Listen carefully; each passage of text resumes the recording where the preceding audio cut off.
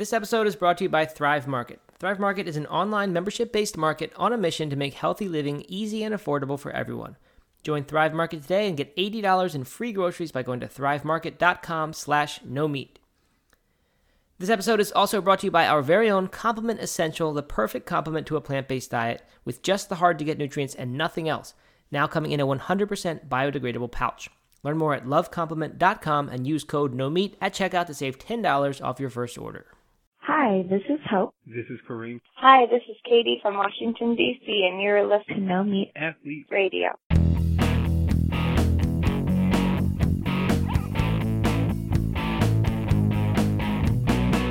Hello, everybody, and welcome to No Meat Athlete Radio.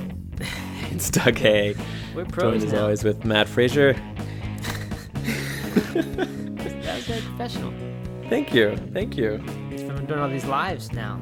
I know. I feel like we've upped our game a little bit. We got to be a little more pro. Yeah, it feels different though. Now we can just create a lot of editing work for you if we make mistakes. Yeah. We can do whatever we want. That's exactly what I'm hoping we do. Yeah. Yeah. So anyway, I don't know if everyone knows this. Obviously, they don't all. We've mentioned it a little bit when we were doing some Twitter Space stuff. But recently, we have shifted some attention towards Instagram Lives, where kind of like Twitter Spaces, we just hit live, and then we're both on there, and we just talk and kind of do a normal podcast-like show in a live setting, which is fun, and people can comment, can even join in the live, which we haven't done yet, but in theory that could happen. But anyway, it's fun. So far, we've been trying to treat it like a, kind of like a daily show with quick, timely content, talking about headlines in the plant-based niche, largely, not entirely. Today, we talked a little bit about how the meditation apps are hemorrhaging losers or hemorrhaging users, and losers based on my outlook on meditation. I think it's I think it might be a scam. No. This just in, meditation a scam. This is from someone you've spent a lot of time trying to Exactly. your Meditation gives skill. all the more credence to my argument that it doesn't work. Or maybe the exact opposite, and this is just a disgruntled meditator former meditator who was never able to make the habit stick. That is possible, but not entirely, because I have actually chosen to stop at certain times when I went 40 days and said, just not getting the benefit. Yeah. But anyway, what are you going to do? Yeah. 2,000-year-old scam is what it is. No. Anyway, I do not agree. Yeah, so it's fun. Show up if you want to come to those. Follow at @NoMeatAthlete_official on Instagram. You could probably also follow Real Matt Frazier or Rock Creek Runner, but No Meat Athlete Official is the one that will almost always do it. No Meat Athlete _official, and you'll get notified as soon as we go live, and then you can just hop in. And you won't jump in and be on camera or on microphone or anything like that. You'll just be a text commenter if you want to be. Yes. So don't be afraid. Anyway, but the one trend so far, Doug, I think if there's one thing we've discussed every single episode so far, every live thing we've done, we've probably done somewhere in the neighborhood of 8 or 10 live things now. I think there's been vegan meat in every single one. I think you're right. And so much that we've actually began naming it the Vegan Meat Minute, even though it ends up being multiple minutes because for some reason we're just really drawn to that topic. And I'd say regular listeners of the podcast would probably not be all that surprised by that. Yeah, I know. But we did, so in fairness, it came up several times in a row because it's always in these headlines that we're pulling. Right. Like, what are they? I mean, today you mentioned that Burger King in Austria is now saying, do you want that normal or with meat when someone orders a burger, which is a new, I guess, policy. We talked about a vegan luncheon meat company, which is basically spam, is canned meat. I don't have high hopes for that one. And I think we talked about it on the podcast, right? We had the Cracker Barrel thing with Impossible Cracker Barrel sausage. Thing, yep. But That's come up a few times. Yeah. Anyway, and then studies about the healthiness of plant meat, and I don't know. Right. It seems to just keep coming up time and time again. And I don't really know why. It naturally arose as something that kept showing up on this podcast, and I mean, there is a good reason for it, I'm sure, if you would analyze the situation. But I can't quite figure out what it is. I got a theory that just came to me. So I haven't vetted this out yet. Great. But the best kind of theories are the ones that come yeah. without any real thought. Yes. And that is that not only is it just showing up in a lot of the headlines as we Google vegan news, but also, I think that the reason we like talking about it is because it so represents what's happening in the vegan movement right now, of like the growth of it, but also kind of the pushback of that growth, and how it's spreading, and and where, like, if it's people going fully vegan or if they're going, just flexitarian style and just choosing a vegan meal here and there. I don't know. I just think it represents kind of what's happening and what the general conversation around veganism. Yeah, and I think that's partly right. Why we're drawn to it. Yeah, I think that's right. And it also, I mean, I've never consciously thought about this before, but like it is something that I'm not gonna say it's interesting to everyone, but it applies to everyone, right? You can be vegan and still eat vegan meat now and then, like we do.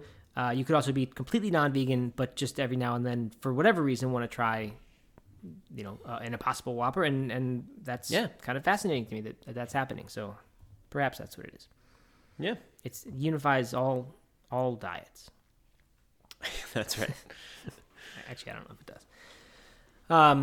But anyway, yeah. So that's the kind of stuff that we have been talking about. But it's actually, we've done a little bit more serious stuff since then as well, right? Not just that stuff. I think we talked about bone health one day. Yeah. That's a big one. We talked about environment. Let's see, what else can we name? We talked about a couple who decided not to get married because they couldn't agree on the menu. The groom they couldn't agree on the menu. So really hard hitting stuff, but it's fun. It's a lot of fun. I think people are enjoying it. The comments are fun to read, and you get to see our faces now, which is different than the Twitter Space one. So check us out. We have been, we should say to our loyal fans who may or may not be super into this idea, that this has been a focus for you and I over the last couple of weeks. We've been experimenting and playing around with that as just a new way to engage with people. But that doesn't necessarily mean that the podcast is going away, right? No, definitely not. And we're trying to figure out what kind of content to do in these live things. And I don't know, hopefully we'll find a way to record typical podcast episodes in a live format where we're not having audience participation, where we're just doing a podcast and then we can broadcast it live, but also put it out. Or who knows, maybe we'll just go back to what we're doing now. Although this is an interview episode. But I still think there will be place for the typical Matt and Doug podcast episodes. But we'll see. We'll see how things evolve. Yes. All right. So today we've got an interview, and it's a big name. I mean, fairly big name in the vegan athlete world. Megan Duhamel, who is an Olympic gold medalist. Not too often that we get to boast an Olympic gold medalist, not just for the vegan movement, but on our podcast. She was a gold medalist at the 2018 games. Where were the 2018 Winter Games, Doug? You know? I do not know. I have no idea. Sochi? I don't know. Let's Google it. Let's figure it out. Anyway, she's a paraskater, Canadian paraskater, and she won a team gold medal. Actually, fun fact about Megan Duhamel: I'm pretty sure it was Megan Duhamel who emailed me in 2014 saying, "Hey, I'm a No Meat Athlete fan, and I'd like to wear one of your shirts at the Olympics." I don't know what Olympics those were. And she wanted to wear them in the warm-ups while they're getting ready. And I was very slow to respond and didn't get her one in time, I think. I did get her one, but it was not quite in time or something. So missed opportunity there for No Meat Athlete. Huge missed opportunity. Yes. Think about where we could be right now. Pyeongchang, South Korea. Pyeongchang, that's right, South Korea. Okay, good. Yep. Good, okay. Any additional setup we need to do, Doug, or?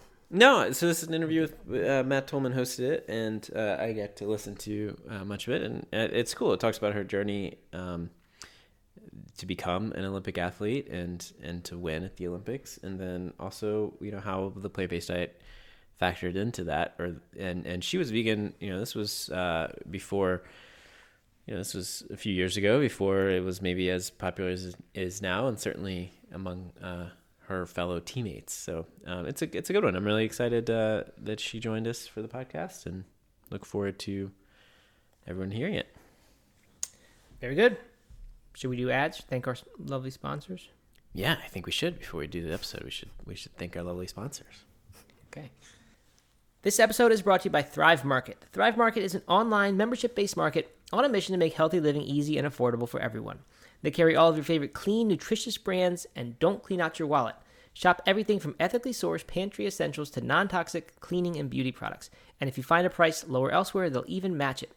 Each and every item is vetted by Thrive's high standards so you get the highest quality products at the best price. Plus, you can easily shop by diets and values like vegan, keto, low sugar, zero waste, non-GMO, fair trade certified, and around 100 options to sort by.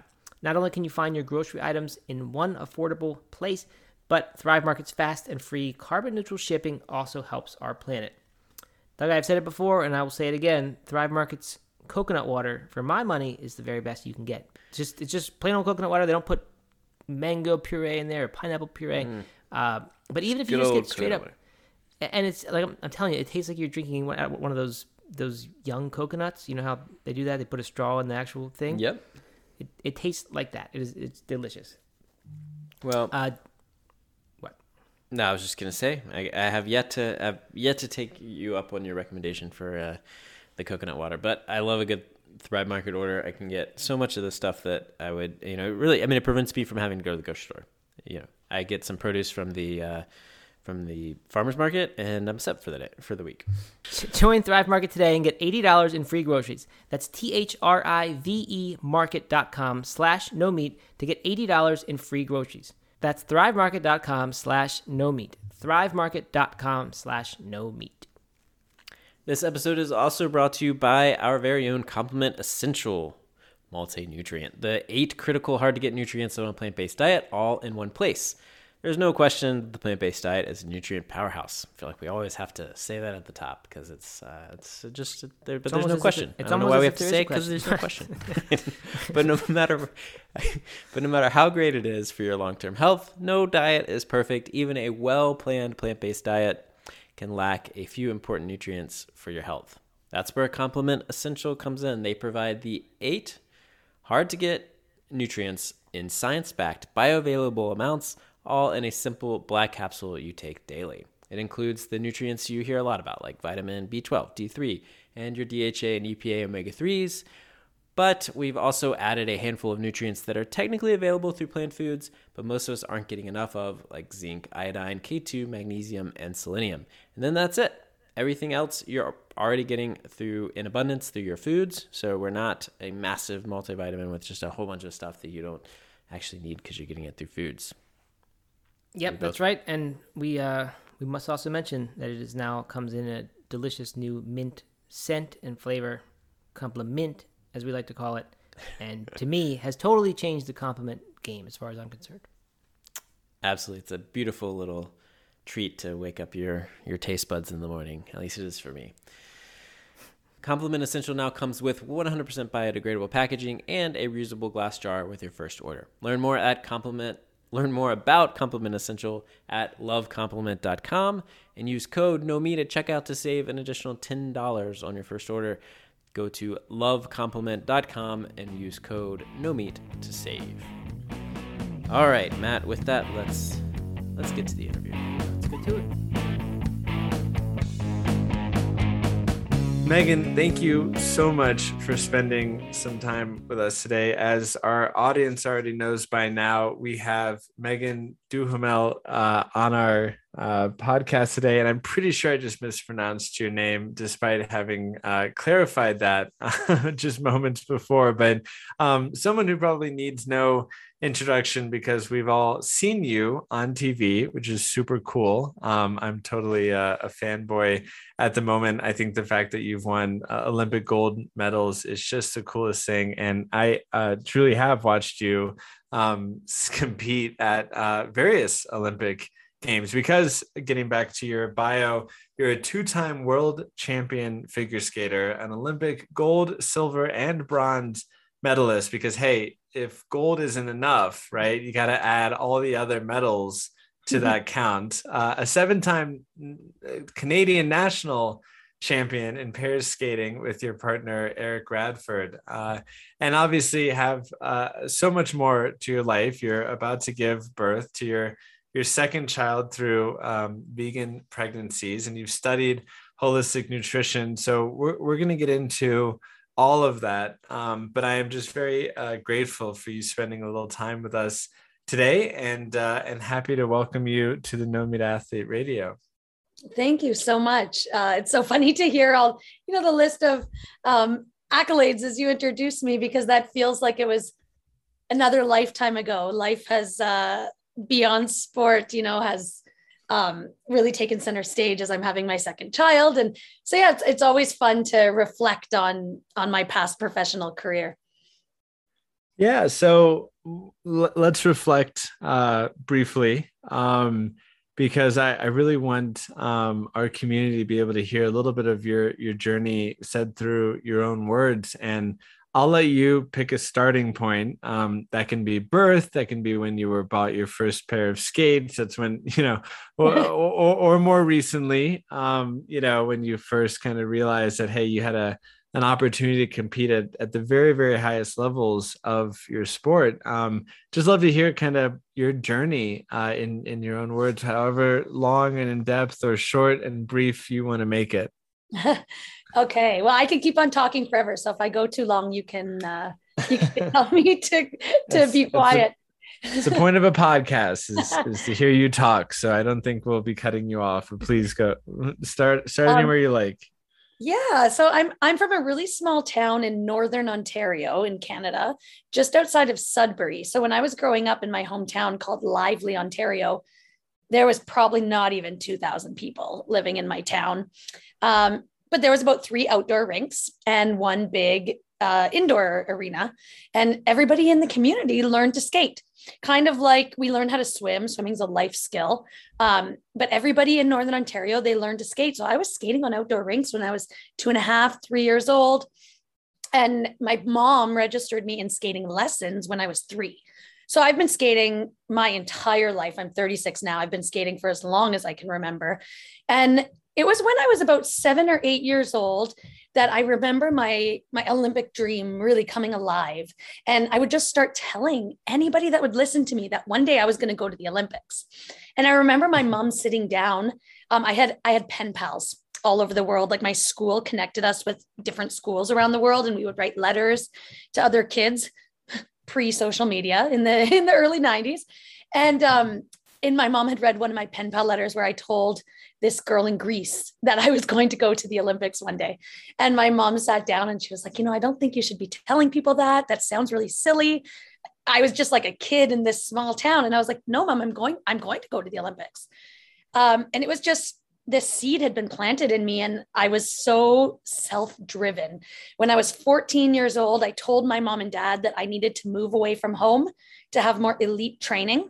So I'm in grade 9, like just starting the high school. And I announced to my parents that I need to move in the Toronto area, which was a bigger city, to have elite coaching so I could go to the Olympics. And of course, their answer was no.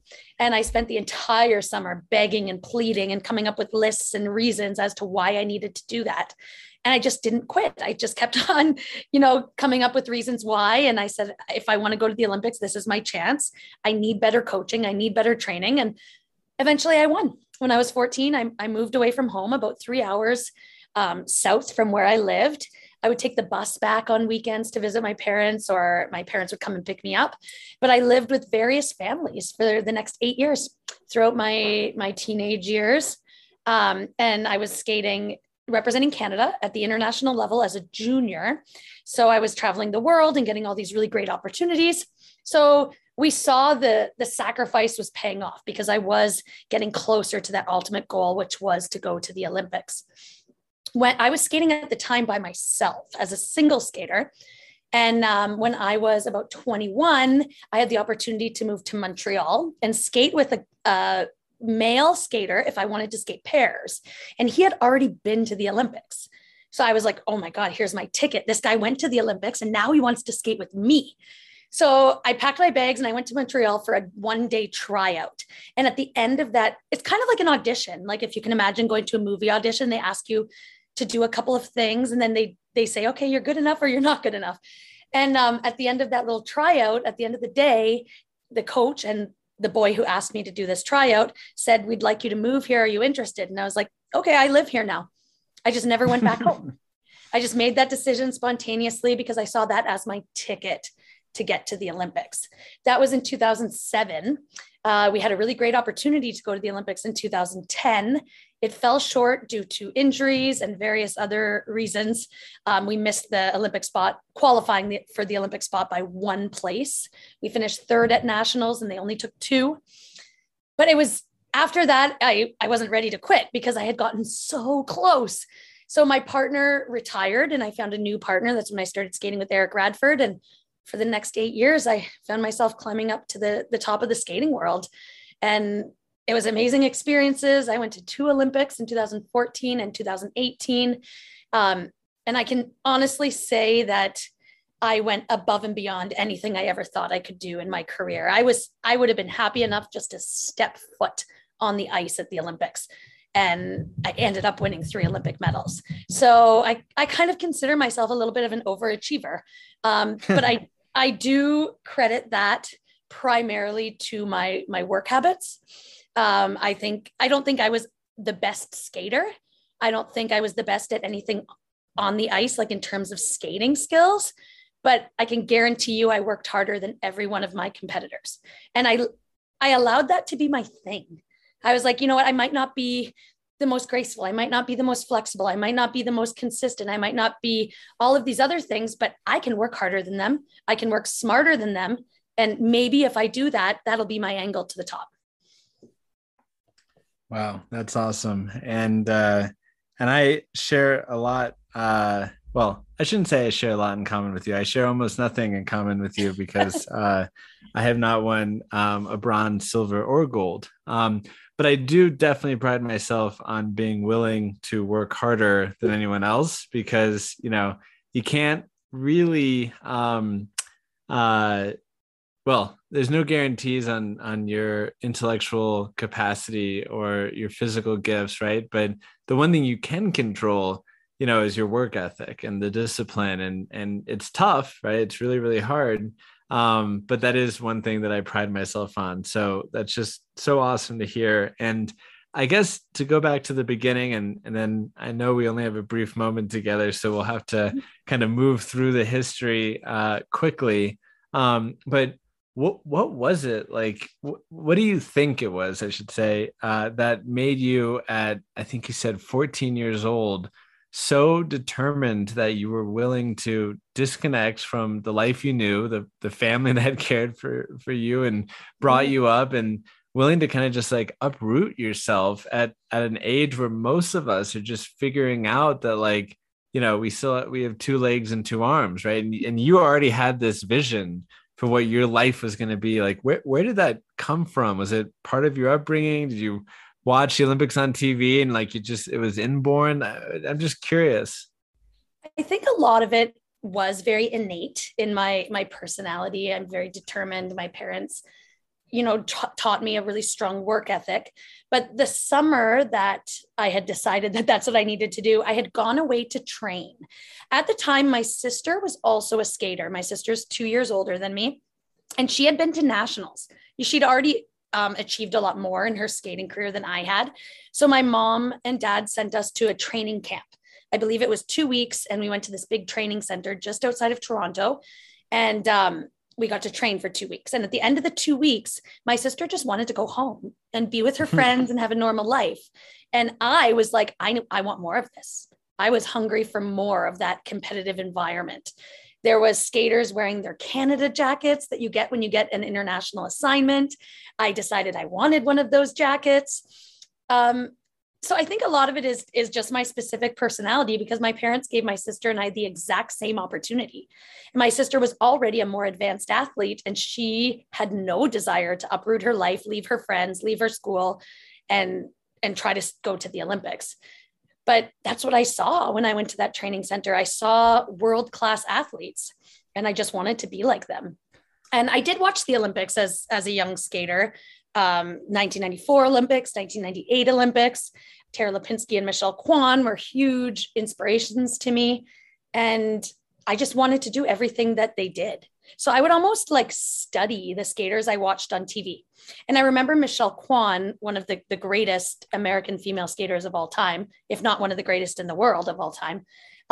She said once in an interview, if you want to be the best at something, you have to study that craft. You have to research it and study it. And I was like, well, if Michelle Kwan is saying that, I have to do it. So I started studying what all the best skaters in the world were doing. And I would try to do that myself or bring that to my own lifestyle. So it was awesome. Definitely something innate, like in my crazy personality that made me so driven. And of course, like throughout the years as a teenager, I said earlier that I was competing all over the world as a junior level skater. And there was a lot of great moments, but I had a lot of failures as well. But every time I was knocked down and I didn't achieve what I wanted to, it just made me more motivated. And, you know, that happens. It either goes one of two ways when you don't reach your goal. You either get distant and you don't want to work for it anymore, you get frustrated, or it makes you hungrier. And it always made me hungrier when I fell short of my expectations. So I have to keep probing, and at this rate, we'll never get to the end of your story, or I shouldn't say end, the today of your story. Why do you think that was? You know, why do you think that? Was there something in your upbringing? Was it, you know, was grit a value instilled in your home? You know, did you read a lot of books about that? Did you know that's what it? Because they're, like you say, you know, I'm a big fan of the belief that you know, the world happens to you, right? And you can't change that, you can't direct it, but you can absolutely control how you react to those circumstances and challenges that do inevitably, you know, that you do inevitably confront. So I'm curious, like, was there something like in your upbringing that you can identify that psychologically just kind of made you more predisposed to that challenge?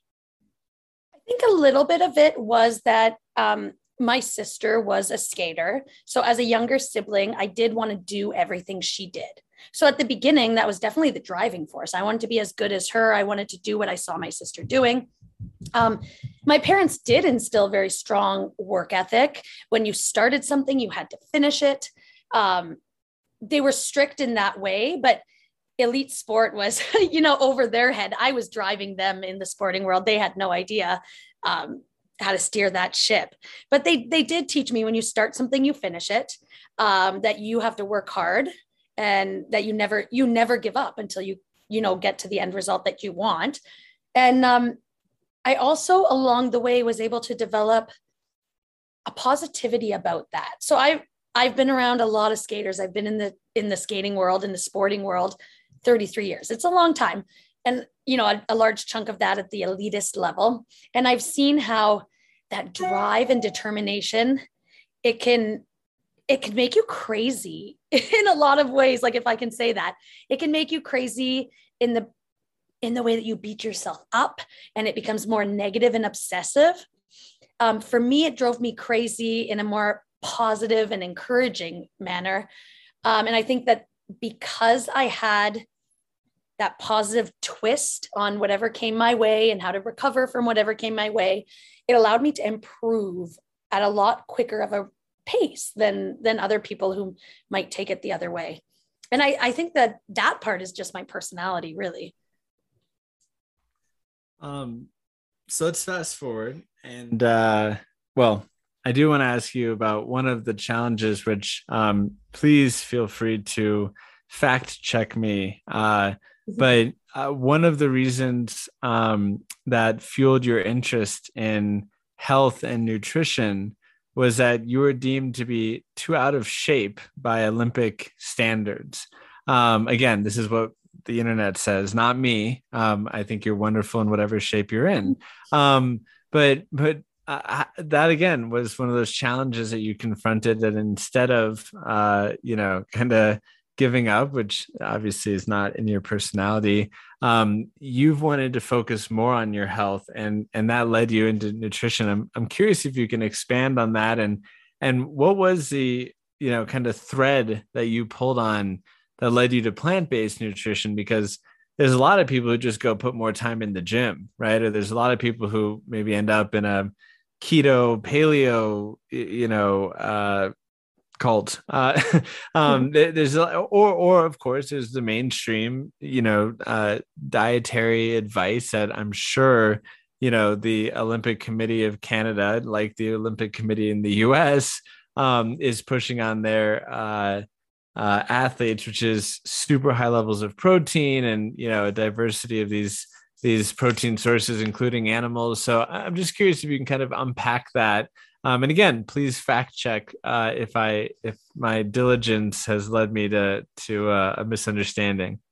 No, you're absolutely correct.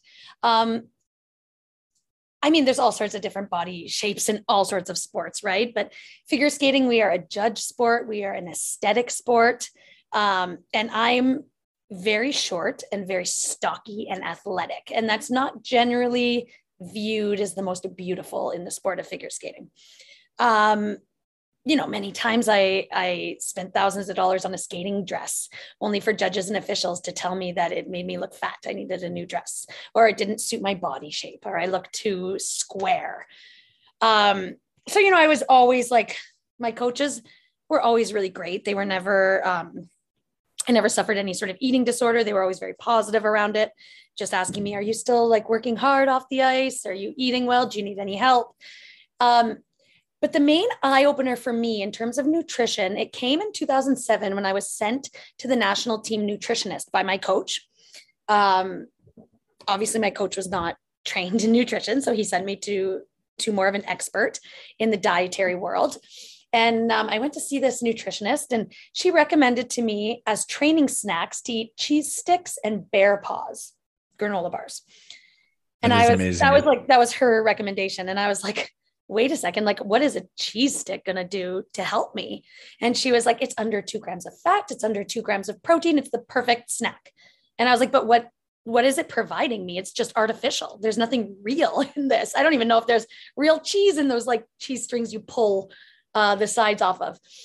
And I was like, I left that meeting and I was like, that was the weirdest advice. And I'm sure she gave me so much more information, but that stuck with me. And I was like, this makes no sense. How is that going to fuel my body? How is that going to help me recover? So that was the first time my eyes were really opened to the nutritional side of being an athlete.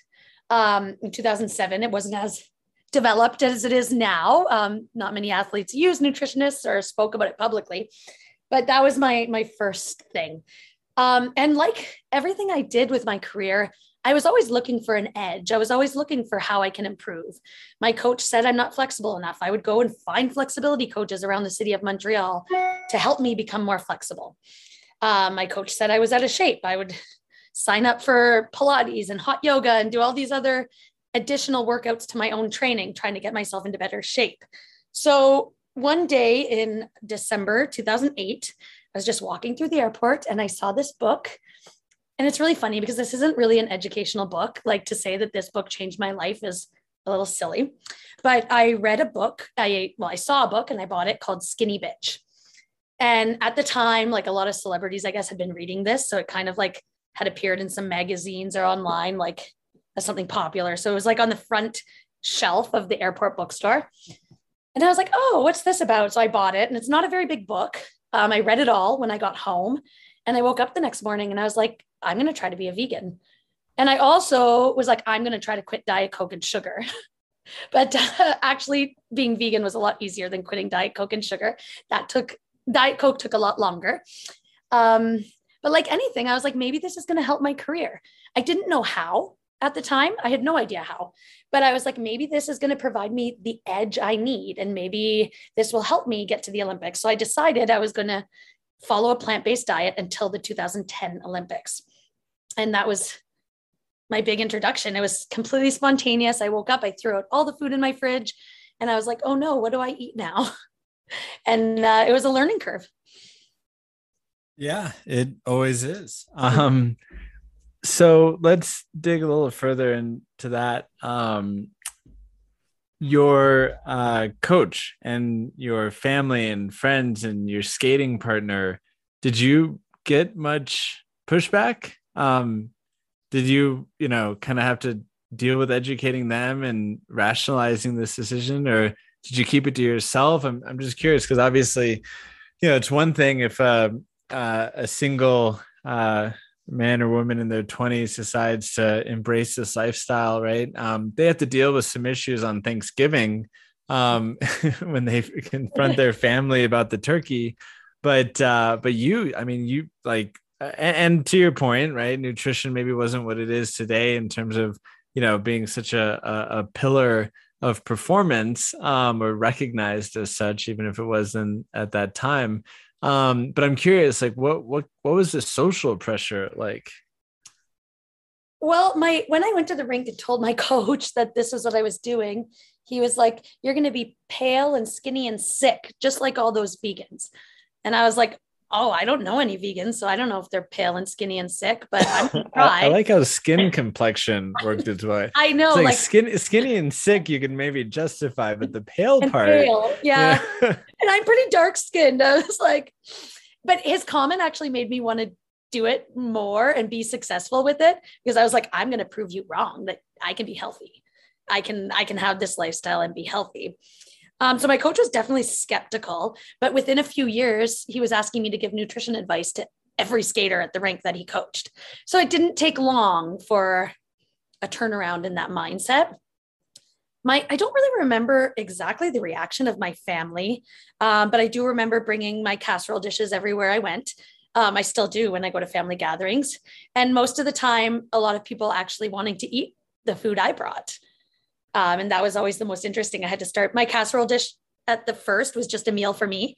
And then every time I would go to Christmas or Thanksgiving or Easter, I had to bring more food because everybody wanted to eat it. So I think my family was like pretty easygoing about it. I tried not to be super pushy on them. If they had questions or they wanted to learn something, I would talk to them about that. But other than that, I kind of like kept it to my own, like this was my journey. I understood it's not for everybody. And I was like, you know what, I'm doing this myself. I'm not here to harp on others right now. And I was still learning, I didn't know much at the beginning. I was learning, and that's what led me to studying holistic nutrition, because I wanted to learn more. So yeah, let's dig in there.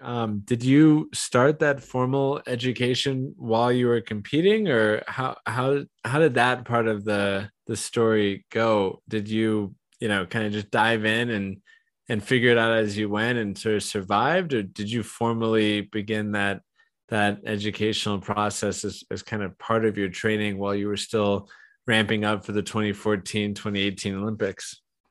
Yeah, at the beginning in 2008 till 2010, it was really just like me experimenting, going to the very few vegan restaurants or vegetarian restaurants or grocery stores that had these things, had plant-based foods, which in 2008 was a lot less than it is now. Like now you can find plant-based options almost everywhere you go. In 2008, if I didn't get to this specialty grocery store before it closed, I might not have any milk for my cereal, plant-based milk for my cereal in the morning or whatever it was. Now you can find things anywhere. So for the first 2 years, it was just trial and error. I was learning as I went. And then in 2010, after I didn't make the Olympic team and I was like kind of reassessing my life, I decided that I wanted to formally study a little bit more about nutrition. So I did a 2-year program with the Canadian School of Natural Nutrition. Now, it wasn't just vegan nutrition or vegetarian nutrition. It was holistic nutrition. So I kind of studied a wide variety of things. And I loved it. I finished that in 2012 or early 2013. And because I was still in the peak of my career, I didn't really get to work in that field, but I used myself as my own guinea pig.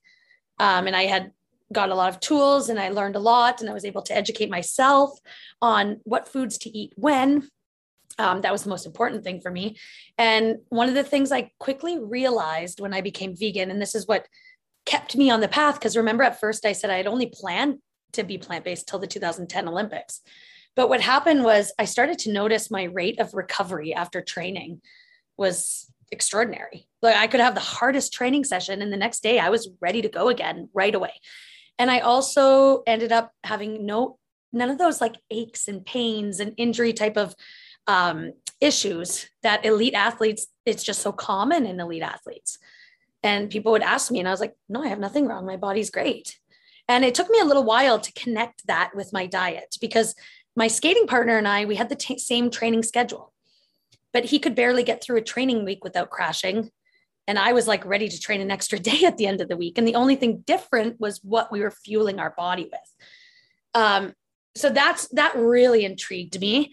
And after I finished my certification with the Canadian School of Natural Nutrition, I also did a vegetarian nutrition course with Alive Academy, which is a private school in Vancouver. And that was another 2-year program that I did a little bit later. But all of that studying was done as I was training and competing at the Olympics. That's awesome. You really are a go-getter, taking on nutrition education as you're, casually training at the good Olympics. Balance. I don't want to publicly shame anybody, but I have to ask, did Eric ever get on board? No, so few people, no one that I ever came across in elite figure skating did, even though they all seem interested and like no one could believe yet. Yet, I should say. They'll get there. And although like people seemed throughout my career to be baffled to know that I had no injuries, I had no aches and pains, I could recover so quickly. And I was, training at the elitist level of sport. And I'm the only athlete I knew that could recover like I could. And I would always tell people like what I was eating and what I was eating after training and how I was managing my body and my food and my energy and all these things. And I was always like, oh, that seems so hard. That's what people would say. But it really, for me, I'm sorry. These are Olympic athletes that are saying that seems so hard. I mean, that's one for the books, really. Well, you should see when you go to when I went to the Olympics in 2014 and 2018, you have a 24-hour McDonald's offered to you at the Athletes Village, and that's pretty much what these Olympic athletes eat. I'm not kidding you. It's amazing. Fruit Loops in the morning and McDonald's dinner. And then they go and compete in their event. And so little thought into the nutrition and how that could be of benefit to your performance. And I know that's changing now. And I'm really happy to see more athletes interested in how they can use nutrition and plant-based nutrition to fuel their performance. But especially at the beginning in 2014, I don't think I met another athlete in Sochi that was plant-based, or not that I came across anyway. Wow. Gosh, we could dig into that part, and we're going to have you back on for a deeper dive into, elite sport nutrition. And I'm sure you have a ton of stories and look, what was the famous,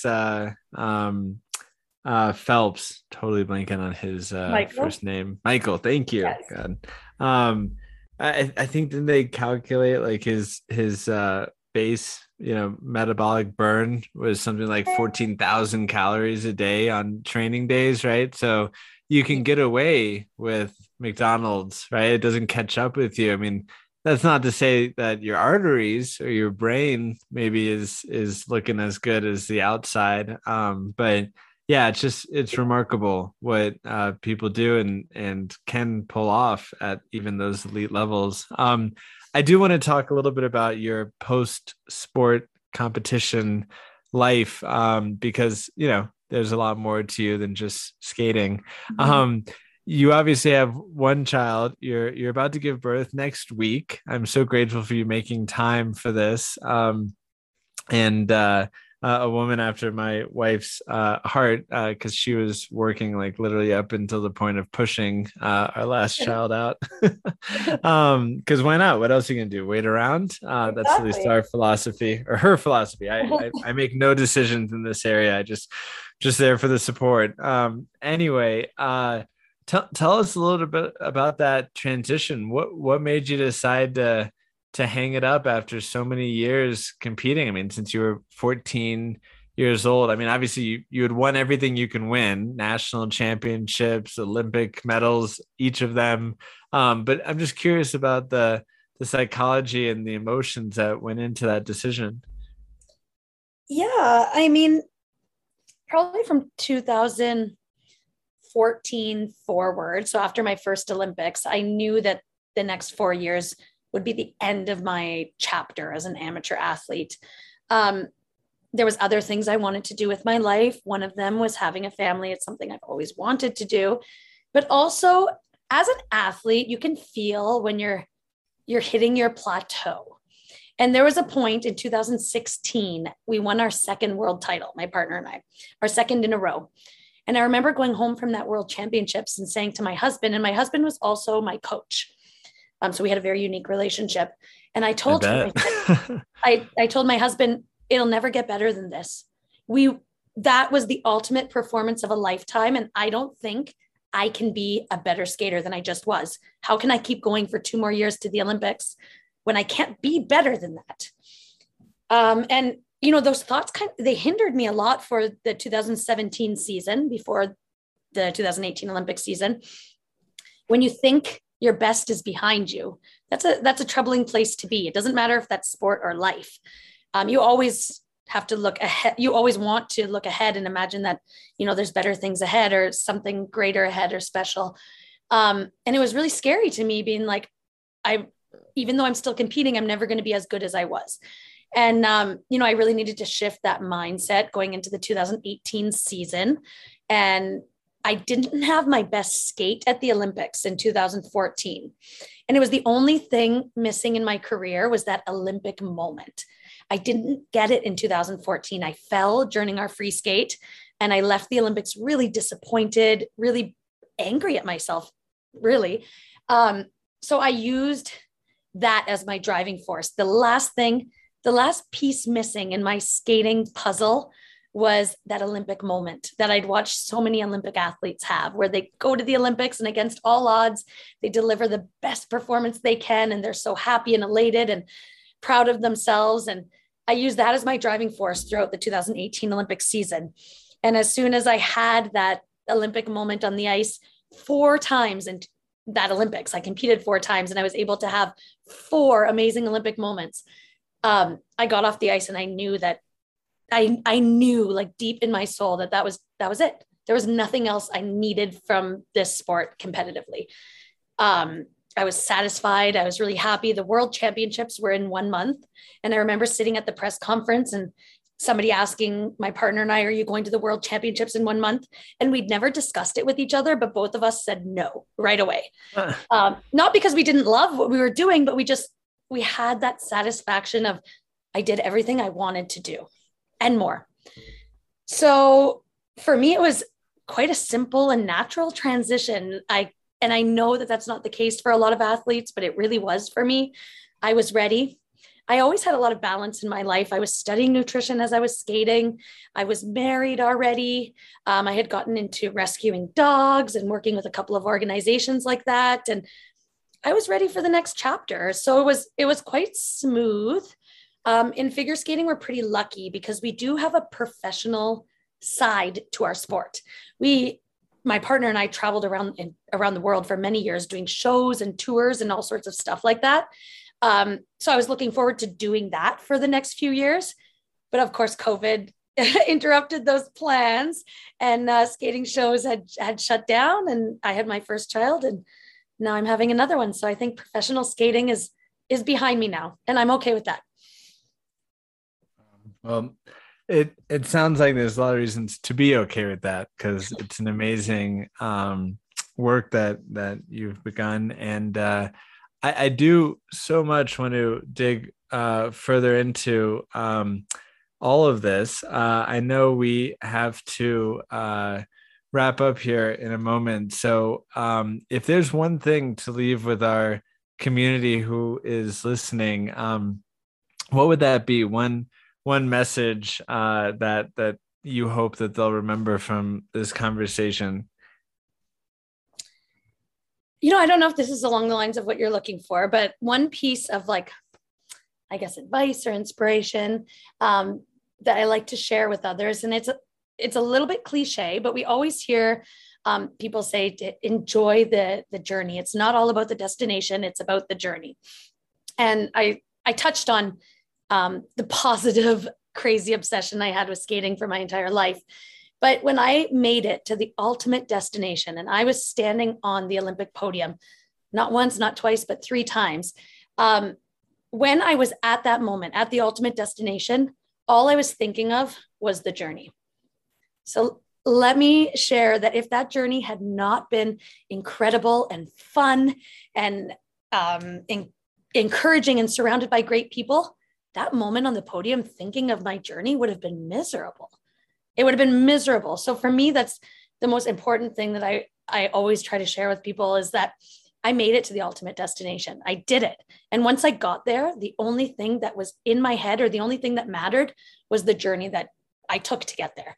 And I'm so grateful for the people I was surrounded by in my skating career. I was surrounded by a lot of really great people, supportive people. And I'm really happy that I was able to take on the world of elite sport and figure skating with such a positive spin, because I know that that's really hard to do when you're in the middle of elite sport. Yeah, I can only imagine a lifestyle, obviously a sport that is so oriented around those moments, right? Like, an entire year, an entire lifetime can go into training for that one performance that you do, to win a gold medal at an Olympic Games. I can imagine it's very, very difficult to enjoy the journey when it's so outcome oriented. But with that, thank you for sharing your story, Megan, and thank you so much for those words of wisdom. It's something that I know we can all try to do a little bit better every day. Where can folks find you if they want to learn more about you or connect with you or just follow this lifetime post sport? Yeah, I'm on Instagram at Megan Duhamel. So it's just my name, MEAGAN DUHAMEL. I also have a little vegan lifestyle blog, Instagram page that I try to share. I don't have time that much with a 2-year-old, but I try to share as much recipes and tips for nutrition for athletes. And it's called Lutz of Greens. So Lutz is a skating jump that my partner and I, it really propelled my partner and I to be the best. We were the only team in the world to do it. So that's my little play on words. So it's Lutz, LUTZ of Greens. And that's my Instagram page for that. Awesome. I did pick up on the Lutz of Greens. Very clever. Megan, thank you again so much for spending time. I hope you enjoy. Good luck, whatever is appropriate to say before childbirth. I'm sure it'll be a beautiful moment for you and your family, and I'll be thinking about you next week. And anytime you want to come back to do a deep dive into any of these topics, there are certainly hours more for us to discuss. So thank you again so much for taking the time today. Thank you so much. And I hope you have a really good day as well. All right. Bye-bye. Thanks.